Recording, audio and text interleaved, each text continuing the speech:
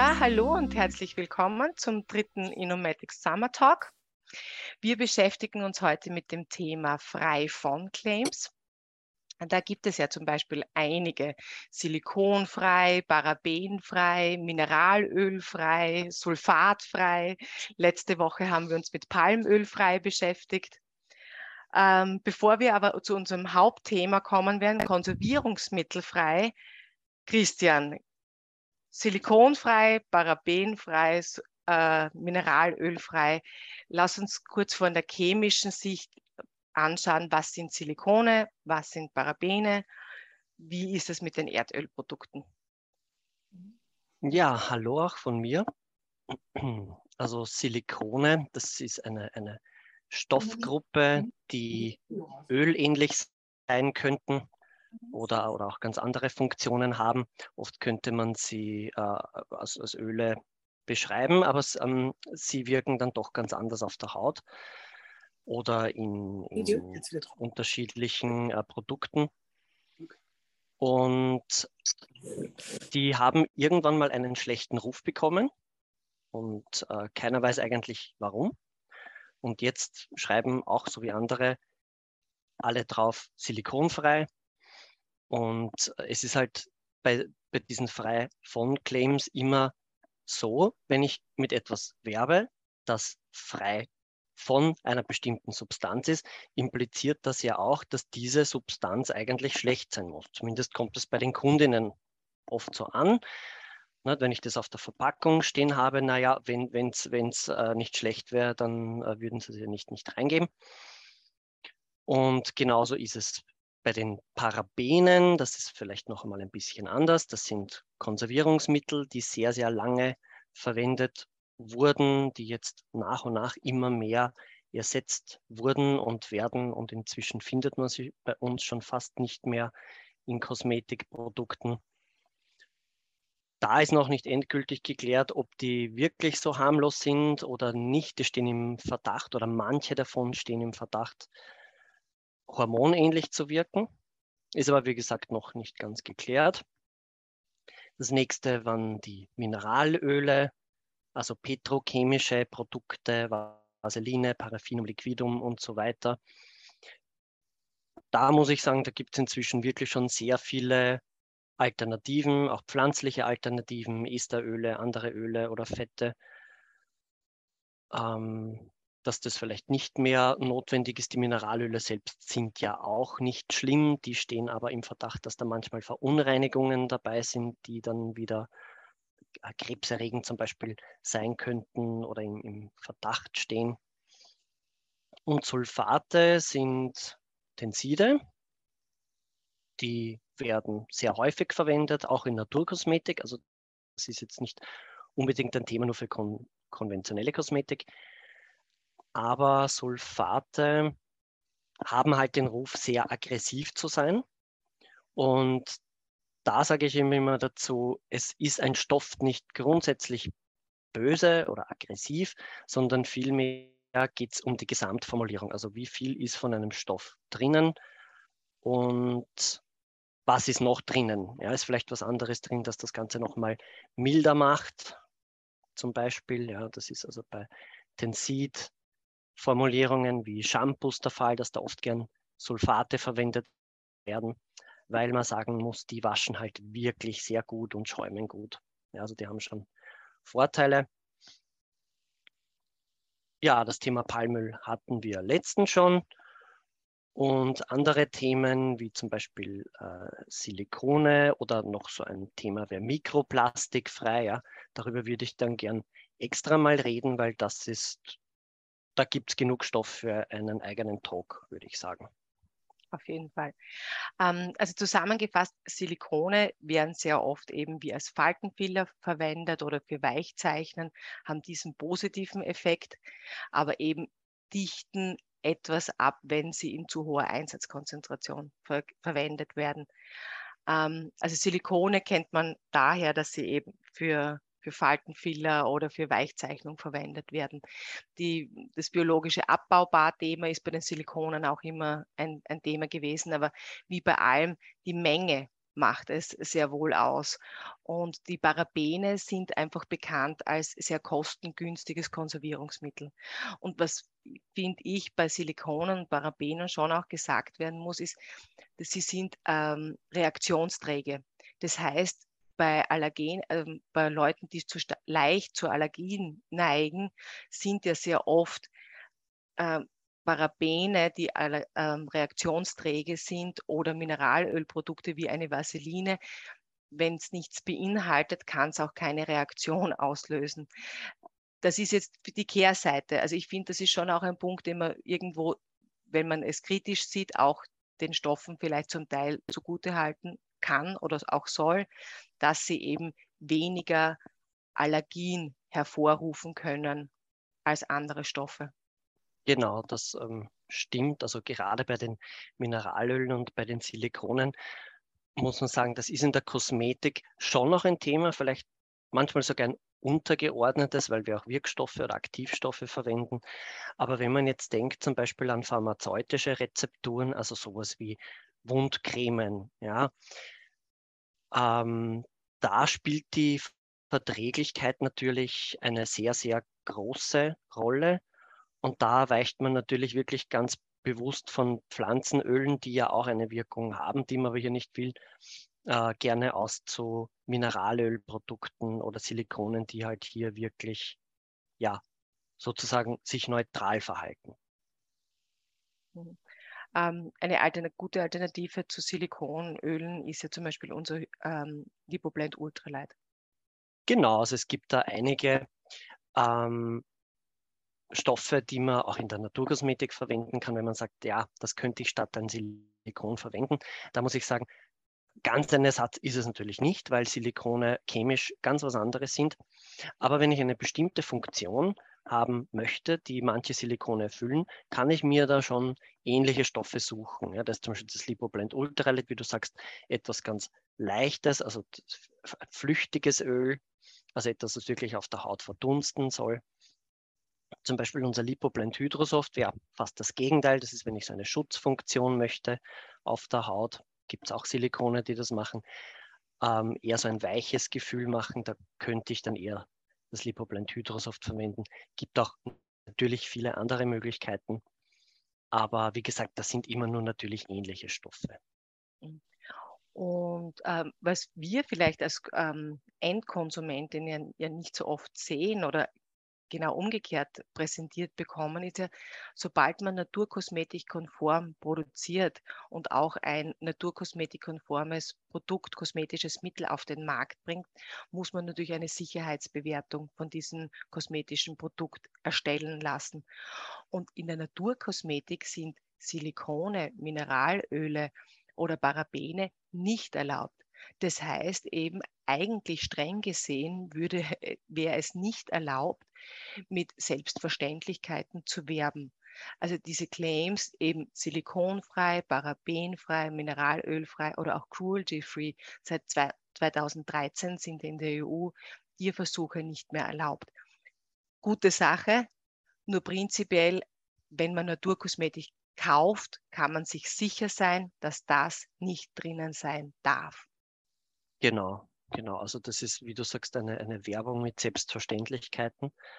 Einerseits, also wenn ich jetzt zum Beispiel wirklich ein Naturkosmetik-Siegel habe und zertifiziert bin, sind bestimmte Stoffe sowieso ausgenommen. Und wenn ich das nicht habe, könnte ich es draufschreiben. Aber wie gesagt, das ist eigentlich auch eine Grauzone. Also ganz streng genommen dürfte man es nicht tun, weil wenn ich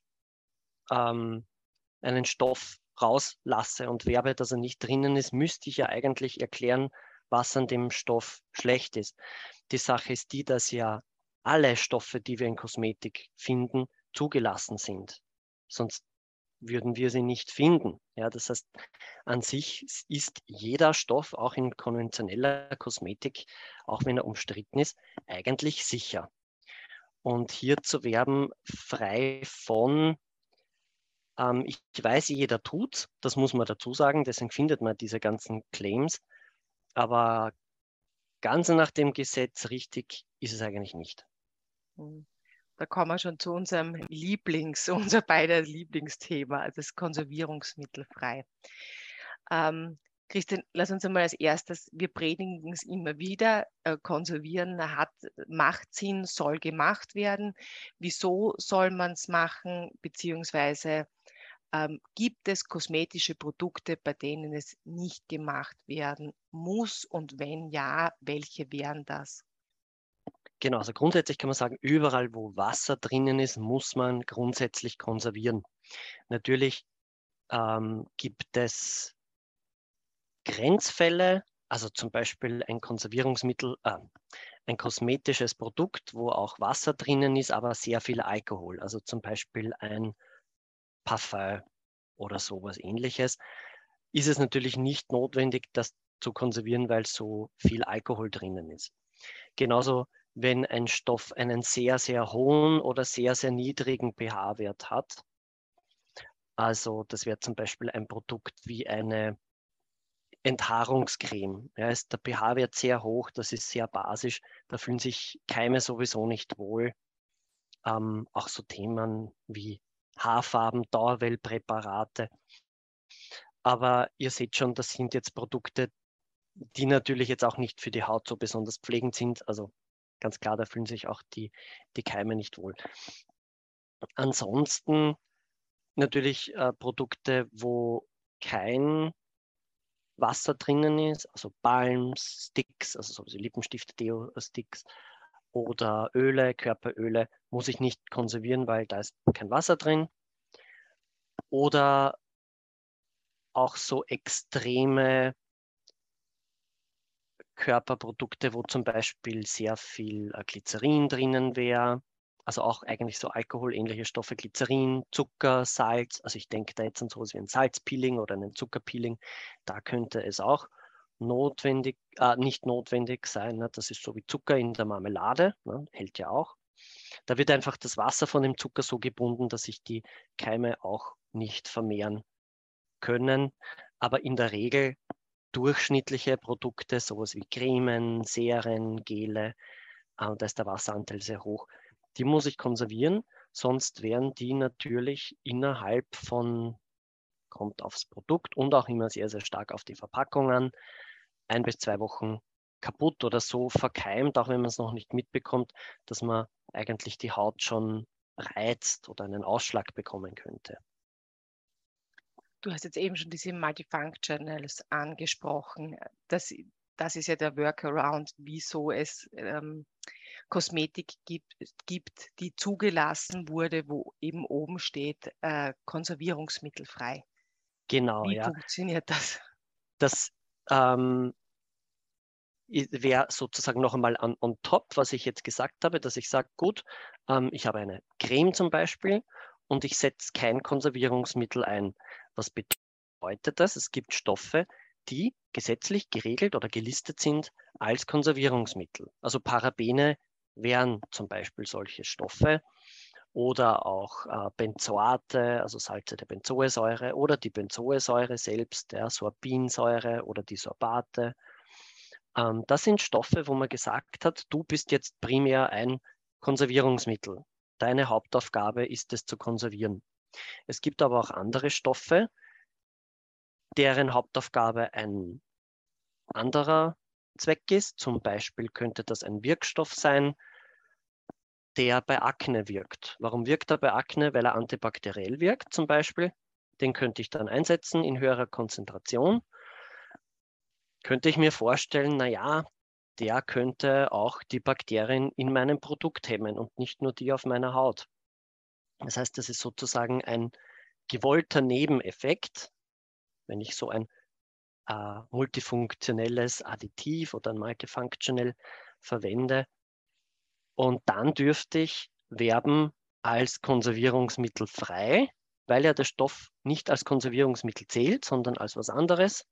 Als Wirkstoff oder als Riechstoff gibt es auch, also so Parfümstoffe oder bestimmte Alkohole, Penthylenglykol zum Beispiel, Caprylylglykol. Die Levolinsäure, die Anissäure, genau, also das wären auch so Säuren, also durchaus Stoffe, die natürlich in der Naturkosmetik auch zugelassen sind. Und dann wären laut Gesetz keine Konservierungsmittel drinnen, aber natürlich sind Stoffe drinnen, die ja, konservieren oder die Haltbarkeit verlängern. Und das ist völlig legal, also da spricht auch nichts dagegen, das zu machen. Nur dann großartig damit zu werben, einerseits ist halt fraglich, ob das moralisch so toll ist.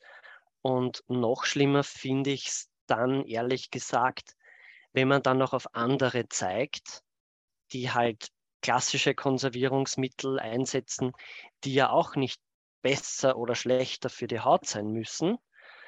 Sie sind halt nur primär nicht als Konservierungsmittel gelistet und dann sich hinzustellen und zu sagen, so, ich bin konservierungsmittelfrei und alle anderen nicht und ich bin gut und die sind schlecht, das finde ich halt schon sehr fragwürdig.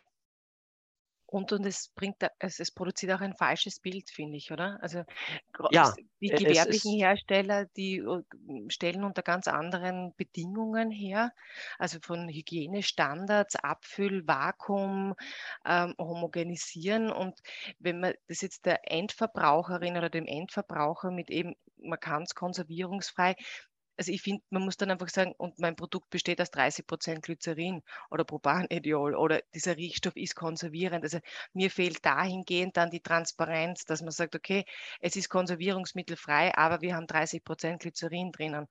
Deswegen ist es selbstkonservierend. Also da finde ich, kommt ein bisschen nach diesem Aufruf eben selbstkonservierend. Was heißt das?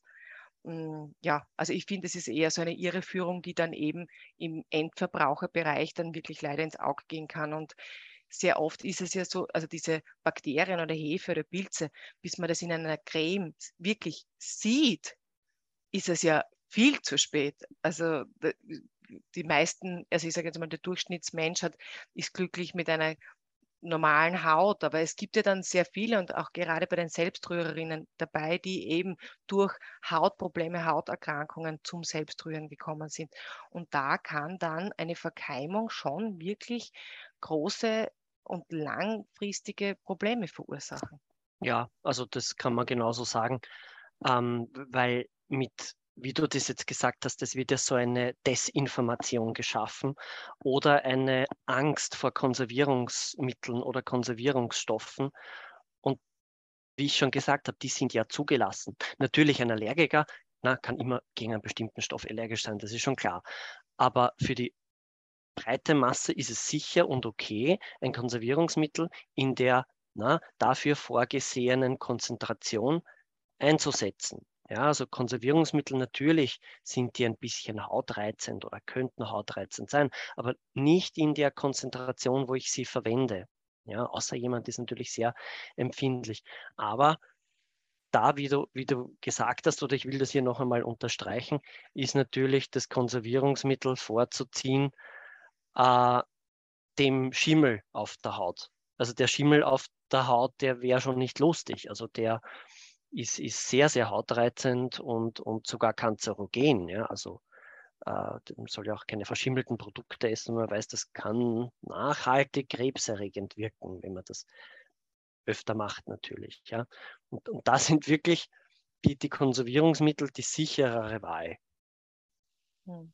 Und es geht halt auch nicht ohne, also bei gekauften Produkten sowieso, weil jedes Produkt, wie gesagt, innerhalb von 1, 2 Wochen kaputt wäre. Und wenn jemand was anderes erzählt, dann sage ich halt immer, koche oder was ich mache, einen Brotaufstrich und stelle ihn ins Badezimmer. Wie lange würdest du ihn auf die Haut schmieren oder so? Ja, ja, niemand würde das machen.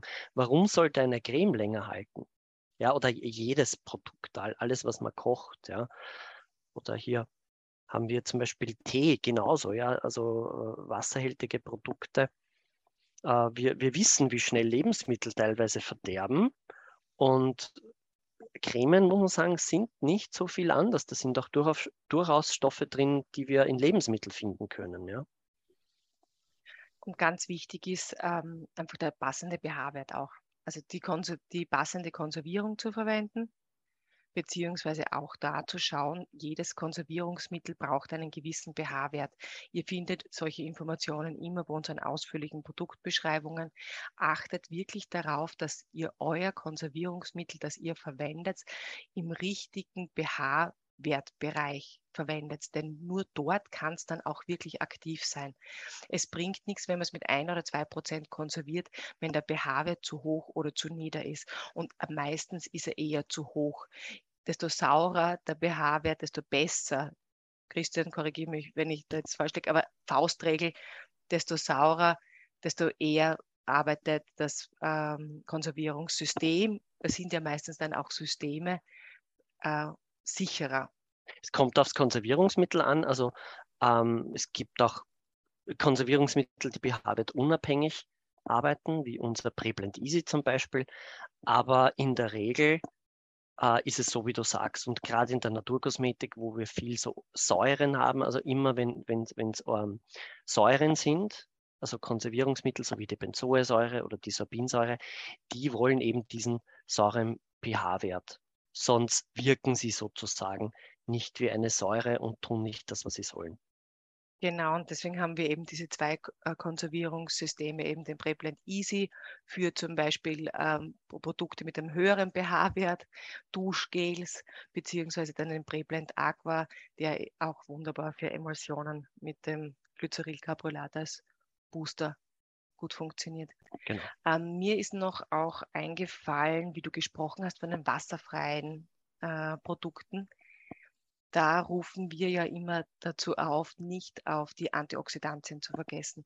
Wenn es jetzt wasserfrei ist, okay, dann brauche ich jetzt kein Konservierungsmittel reingeben, aber trotzdem nicht auf den Produktschutz die Antioxidantien zu vergessen, gerade bei den Ölen ist das sehr Genau, wichtig. also die Haltbarkeit, jetzt haben wir über die Konservierungsmittel gesprochen.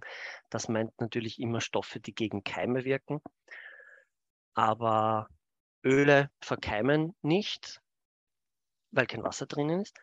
Aber die können halt ranzig werden. Ne? Das kennt man ja aus dem Lebensmittelbereich. Und deswegen Antioxidantien muss man sozusagen abgrenzen von den Konservierungsmitteln. Das ist was anderes, aber trägt natürlich auch zu einer Haltbarkeit bei. Und das ist auch was, da würde ich sagen, niemals ohne. Ja, also ein bisschen Antioxidationsmittel, je nach Empfindlichkeit der Öle, die da drinnen sind, was drinnen sein könnten. Also genug Antioxidationsmittel verwenden, zum Beispiel unser Antioxlipid oder Antioxemulsion. Das sind Vitamin E-hältige Produkte. Natürlich kann man auch Vitamin E nehmen, das ist auch ein Antioxidationsmittel, wird oft gemacht.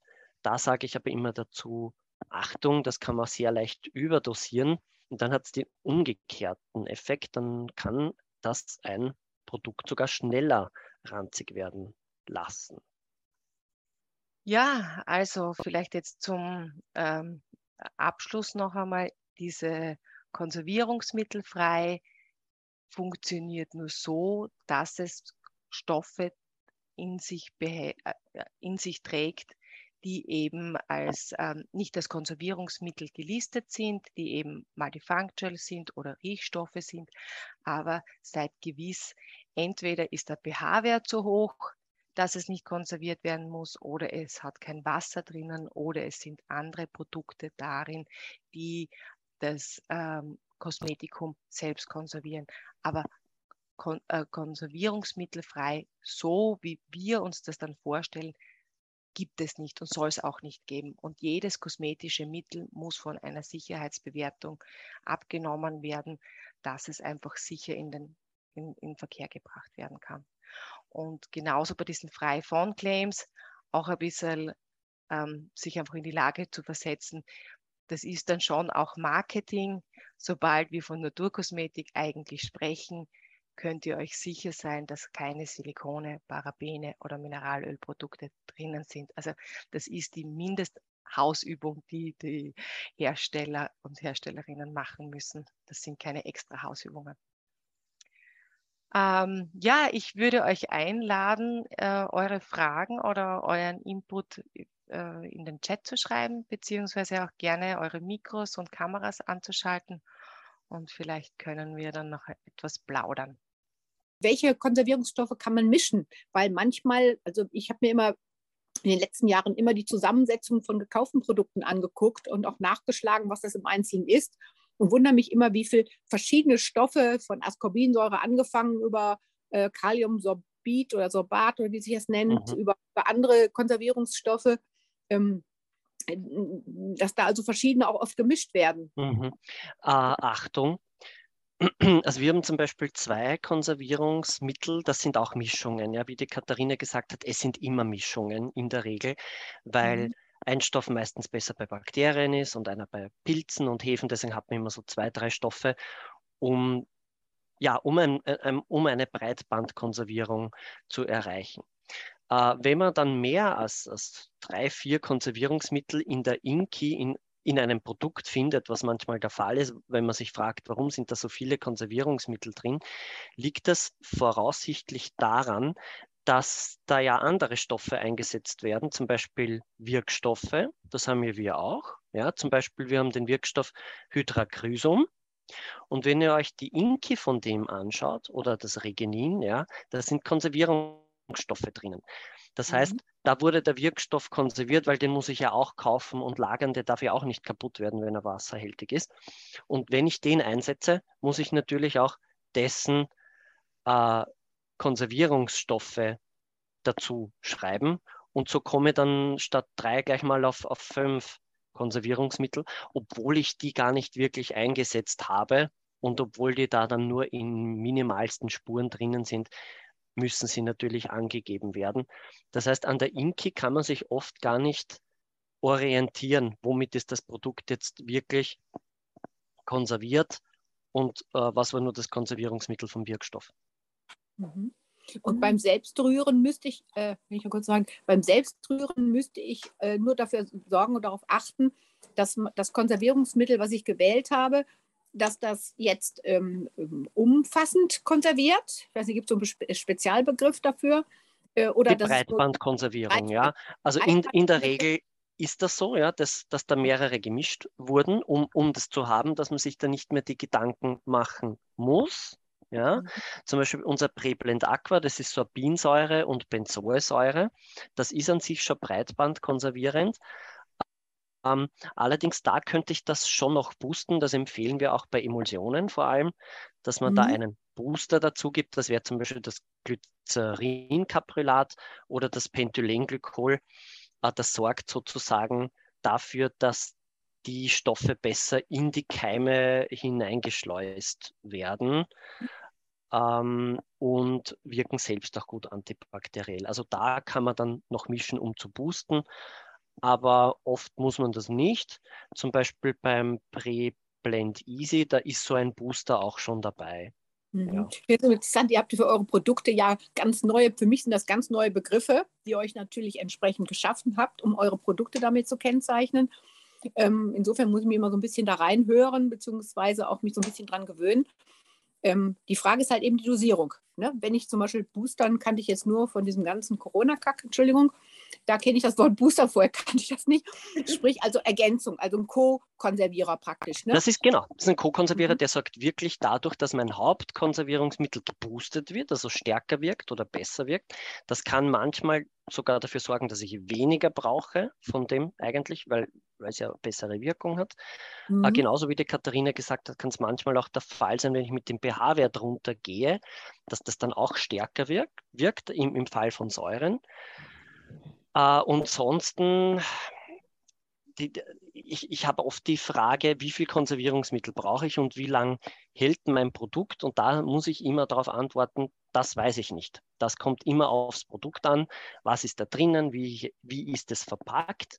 Und nicht umsonst braucht man diesen Keimbelastungstest, wenn man zum Beispiel Produkte auf den Markt bringt, weil ich kann ja alles besten Wissen und Gewissens machen und trotzdem reicht vielleicht die Konservierung für genau dieses Produkt nicht. Ja, und das sagt mir der Test und wenn es passt, kann ich davon ausgehen, dass das Produkt natürlich bei guter Lagerung und guter Verpackung dann schon 2 Jahre durchaus halten kann.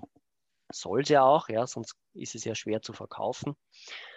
Aber sonst für die Selbstrührer und Selbstrührerinnen unter euch, würde ich euch wirklich empfehlen, lest unsere Seite, vielleicht auch öfter durch, man merkt sich das nicht gleich, experimentiert, ja, immer wieder üben, tun.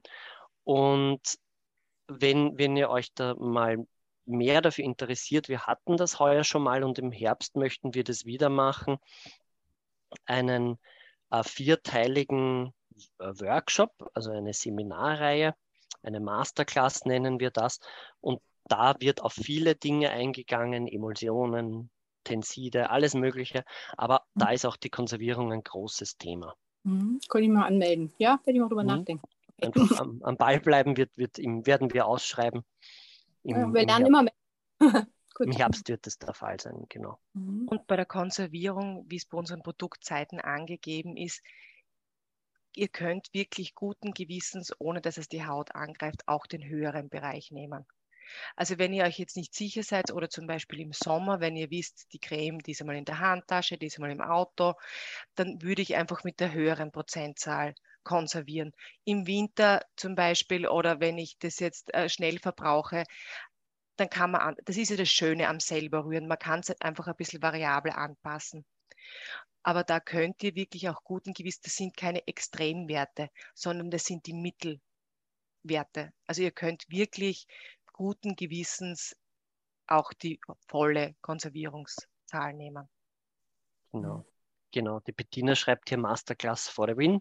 Die hat das schon gemacht und ich traue mich sagen, sie war einigermaßen zufrieden, sonst hätte sie das jetzt nicht geschrieben. Wir hatten noch eine Frage, glaube ich. Ich will mich höchstens wieder bedanken für die Information und die Ausführlichkeit. Ich bin total glücklich.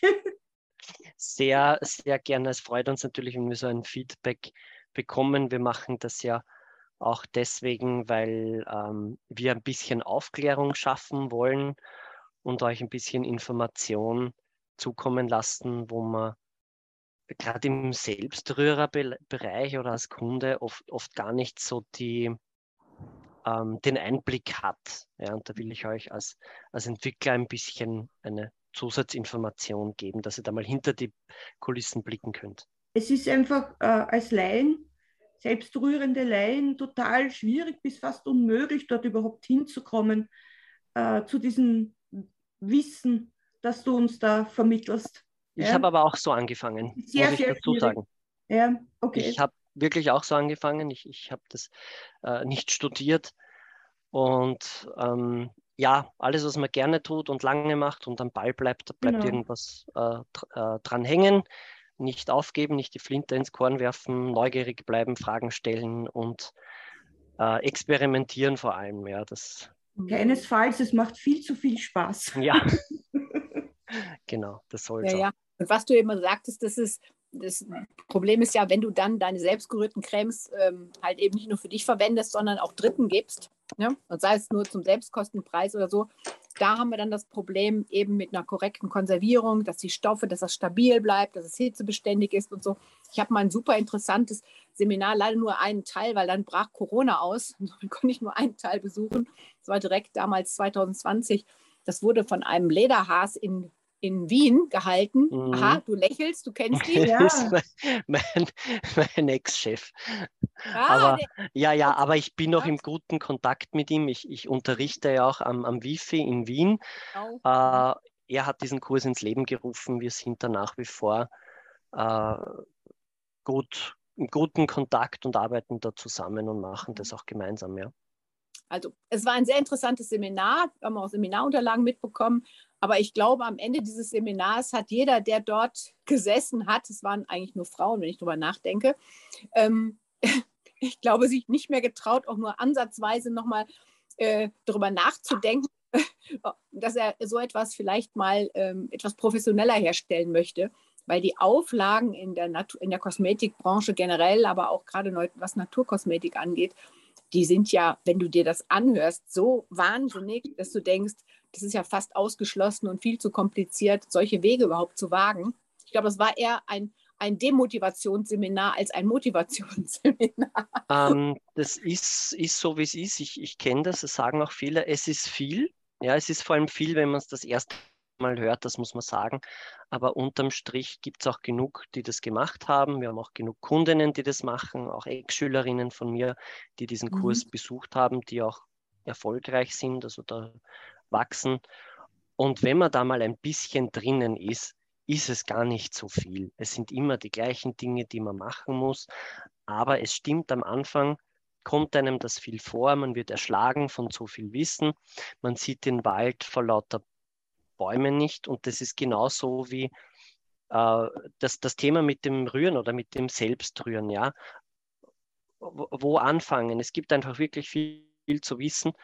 Deshalb noch einmal am Ball bleiben, irgendwo anfangen, experimentieren, weiter tun, neugierig bleiben, fragen. Und das ist, ich sage das immer, das ist wie ein Puzzle, das sich zusammensetzt. Das Puzzle hat auch bei mir nicht aufgehört zu wachsen. Es kommt immer ein kleines Teilchen dazu und das Bild wird klarer und ganzer. Aber man hört dann natürlich auch nie auf zu lernen, Gott sei Dank. Dazu bin ich zu neugierig. Aber da wirklich nicht demotivieren lassen, wenn man das wirklich möchte und machen will. Nein, ich freue mich auch riesig, dass ich auf eure Firma gestoßen bin, weil ich das erste Mal so mitbekomme, ich kenne also jetzt die Kosmetikmacherei in Wien und ich kenne Naturkosmetik in Linz. Eine Naturkosmetik-Werkstatt heißt die, glaube ich. Und dann gibt es auch verschiedenste Produzenten, die eben auch Artikel für die Naturkosmetik verkaufen und vertreiben, Alexmo und wie die alle heißen. Ja, es stimmt schon. So im Laufe der Jahre bildet sich so ein bisschen so, kristallisiert sich das eine oder andere, was einem liegt und was wichtig ist und so heraus. Aber ihr macht das wirklich sehr ambitioniert und das beeindruckt mich. Und insofern bin ich ganz glücklich, dass ich auf euch gestoßen bin. Und vielleicht denk mal über diese Masterclass mal nach, weil man kann ja immer dazu lernen. Ich komme aus der Naturheilkunde, muss ich sagen. Ich bin Heilpraktikerin in Deutschland gewesen. Und insofern komme ich nochmal von einer ganz anderen Seite. Ich bin auch früher mal Juristin gewesen, von daher ist das, ne, ja. das da hat man ein bisschen einen Einblick. Das ist für mich. Ja. Also von daher. Aber nein, also danke, sehr nett auch. Ja. Die Masterclass, also ja, wäre blöd, würde ich sie hier nicht empfehlen, aber wirklich, wir hatten oft das Feedback, es gibt euch einen anderen Einblick noch einmal in das Ganze, auch als Anfängerin, ja, dass man mal weiß, was gibt es alles zu wissen und wo kann ich mich jetzt selbst weiterbilden, wo kann ich weiterlesen. Man bekommt, würde ich sagen, einen guten, sehr umfangreichen Überblick, dass man dann gut aufgestellt ist, auch eigene Sachen mal zu rühren oder Rezepte zu entwickeln. Und eigene Entscheidungen zu treffen. Wenn man einfach selbst weiß, wie es funktioniert, dann ist man nicht so darauf angewiesen, dass man das nach Schema F macht, sondern man versteht, was ist ein Emulgator, was ist ein Tensid, wo trifft sich das in der Mitte, wie kann ich mir helfen, wenn die Creme bricht, was ist das ungefähr? Also ich finde, man kann dann, und prinzipiell finde ich, man kriegt dann wirklich noch mehr Lust daran, weil man das System dahinter versteht und auf einmal kann man die Kugel schieben. Ja, genau. Ich freue mich drauf. Ja, würde uns sehr freuen, wenn wir ein paar von euch natürlich sehen im Herbst. Ich bin ja auch voll neugierig und dauernd am Lernen und Bücher lesen und ausprobieren. Genau. Nein, kann ich euch wirklich objektiv empfehlen. Genau, das ist online, wenn ich es richtig in Erinnerung habe. Ja, online. So wie wir jetzt hier sitzen, machen wir das. Ist ja gut. Das kann man ja dann von zu Hause, muss in Wien Genau, oder 4 Abende jeweils um die 3 Stunden mit Fragerunde dahinter. Ihr bekommt auch Aufzeichnungen, eigentlich so wie jetzt, zum hinterher noch einmal wiederholen und anhören. Dann haben wir auch das Feedback bekommen, dass das gut ist, weil man es das erste Mal nicht alles versteht. Ja, man kann ja auch nicht alles mitschreiben. Sonst Ja. kann man nicht gescheit zuhören. Ja, also ich merke, wenn ich zu viel wo mitschreibe, dann gehen die Zusammenhänge oft verloren. Aber das geht ganz gut bei uns. Sehr gut. Genau. Ja. Hätte ich auch noch eine Frage. Ja, sehr gerne, sehr, sehr gerne. Gerade zu der Masterclass, gibt es da auch Aufzeichnungen, die man sich dann nochmal anhören kann? Gerade wenn man genau. Es wird wirklich also das Video oder so wie wir sitzen, das wird mitgefilmt und das könnt ihr 1:1 als Film noch mal anschauen. Es ist auch eine Tafel, also ich zeichne sehr viel und da seht ihr alles. Und wie lang bleibt das Video dann online? Unbegrenzt. Also, das gehört dann mir sozusagen. Genau, es sind 4 Wochen hintereinander und ihr bekommt dann immer 2 bis 3 Tage nach der Session die Videoaufzeichnungen mit der PowerPoint-Präsentation und mit den Whiteboards. Das ist ein YouTube-Video, glaube ich, ne? Genau. Okay. Ja, insofern. Dann hätte ich noch eine Frage, und zwar gerade die Konservierer sind für mich auch noch so ein Dorf, also mit böhmischen Namen so. Gibt es irgendwo vielleicht auch eine Literatur oder eine Liste, wo man sagt, also wenn ich jetzt ein Rezept habe, dann kommt wieder ein anderer Konservierer und dann habe ich schon 5 da und ich würde sogar einen von denen, die ich daheim habe und nicht wieder einen neuen kaufen. Gibt es irgendwo was, wo man sagt, eine Klasse, da gehören die in dieses Schema, sage ich mal, die sind eher für die Produkte geeignet, die für die, wo ich es weiß, ich könnte es austauschen.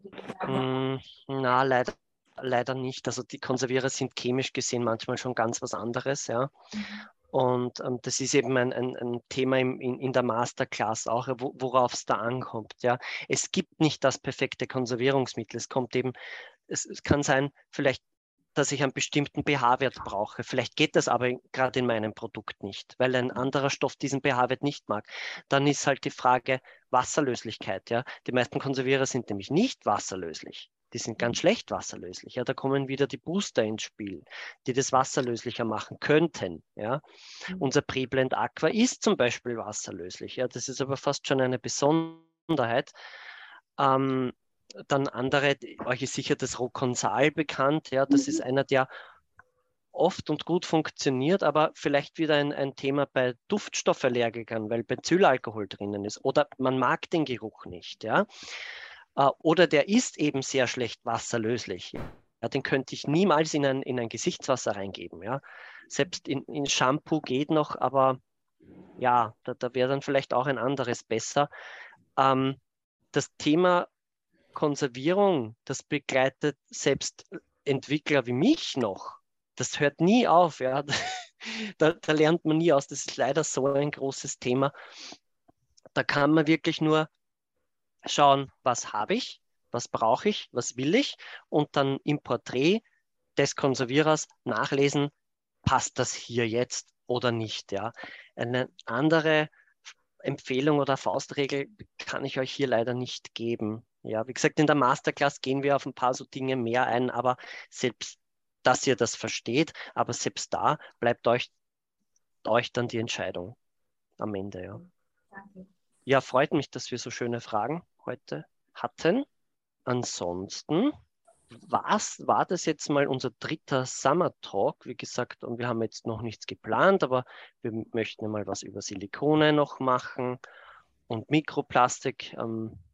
Das ist sicher auch ein Thema, das werden wir bekannt geben und im Herbst natürlich die Masterclasses. Es würde mich sehr freuen, wenn wir uns da öfter mal wiedersehen. Ansonsten könnt ihr uns natürlich auch gerne schreiben, wenn ihr Fragen habt zwischendurch. Meldet euch für den Newsletter an. Im August kommen dann die Summer Talks als Podcast-Folgen. Also wenn die eine oder die andere nicht beim 1. oder 2. dabei sein konnte. Im August-Newsletter kriegt ihr dann alle Podcasts, also alle Summer Talk-Folgen als Podcasts noch mit. Okay, vielen Dank. Super. Herzlichen Dank auch von unserer Seite. War ein sehr feiner Abend mit euch. Dankeschön. Ja, gute Zeit. Schönen Sommer. Einen wunderschönen Danke. Urlaub. Danke. Ciao. Ciao. Ciao.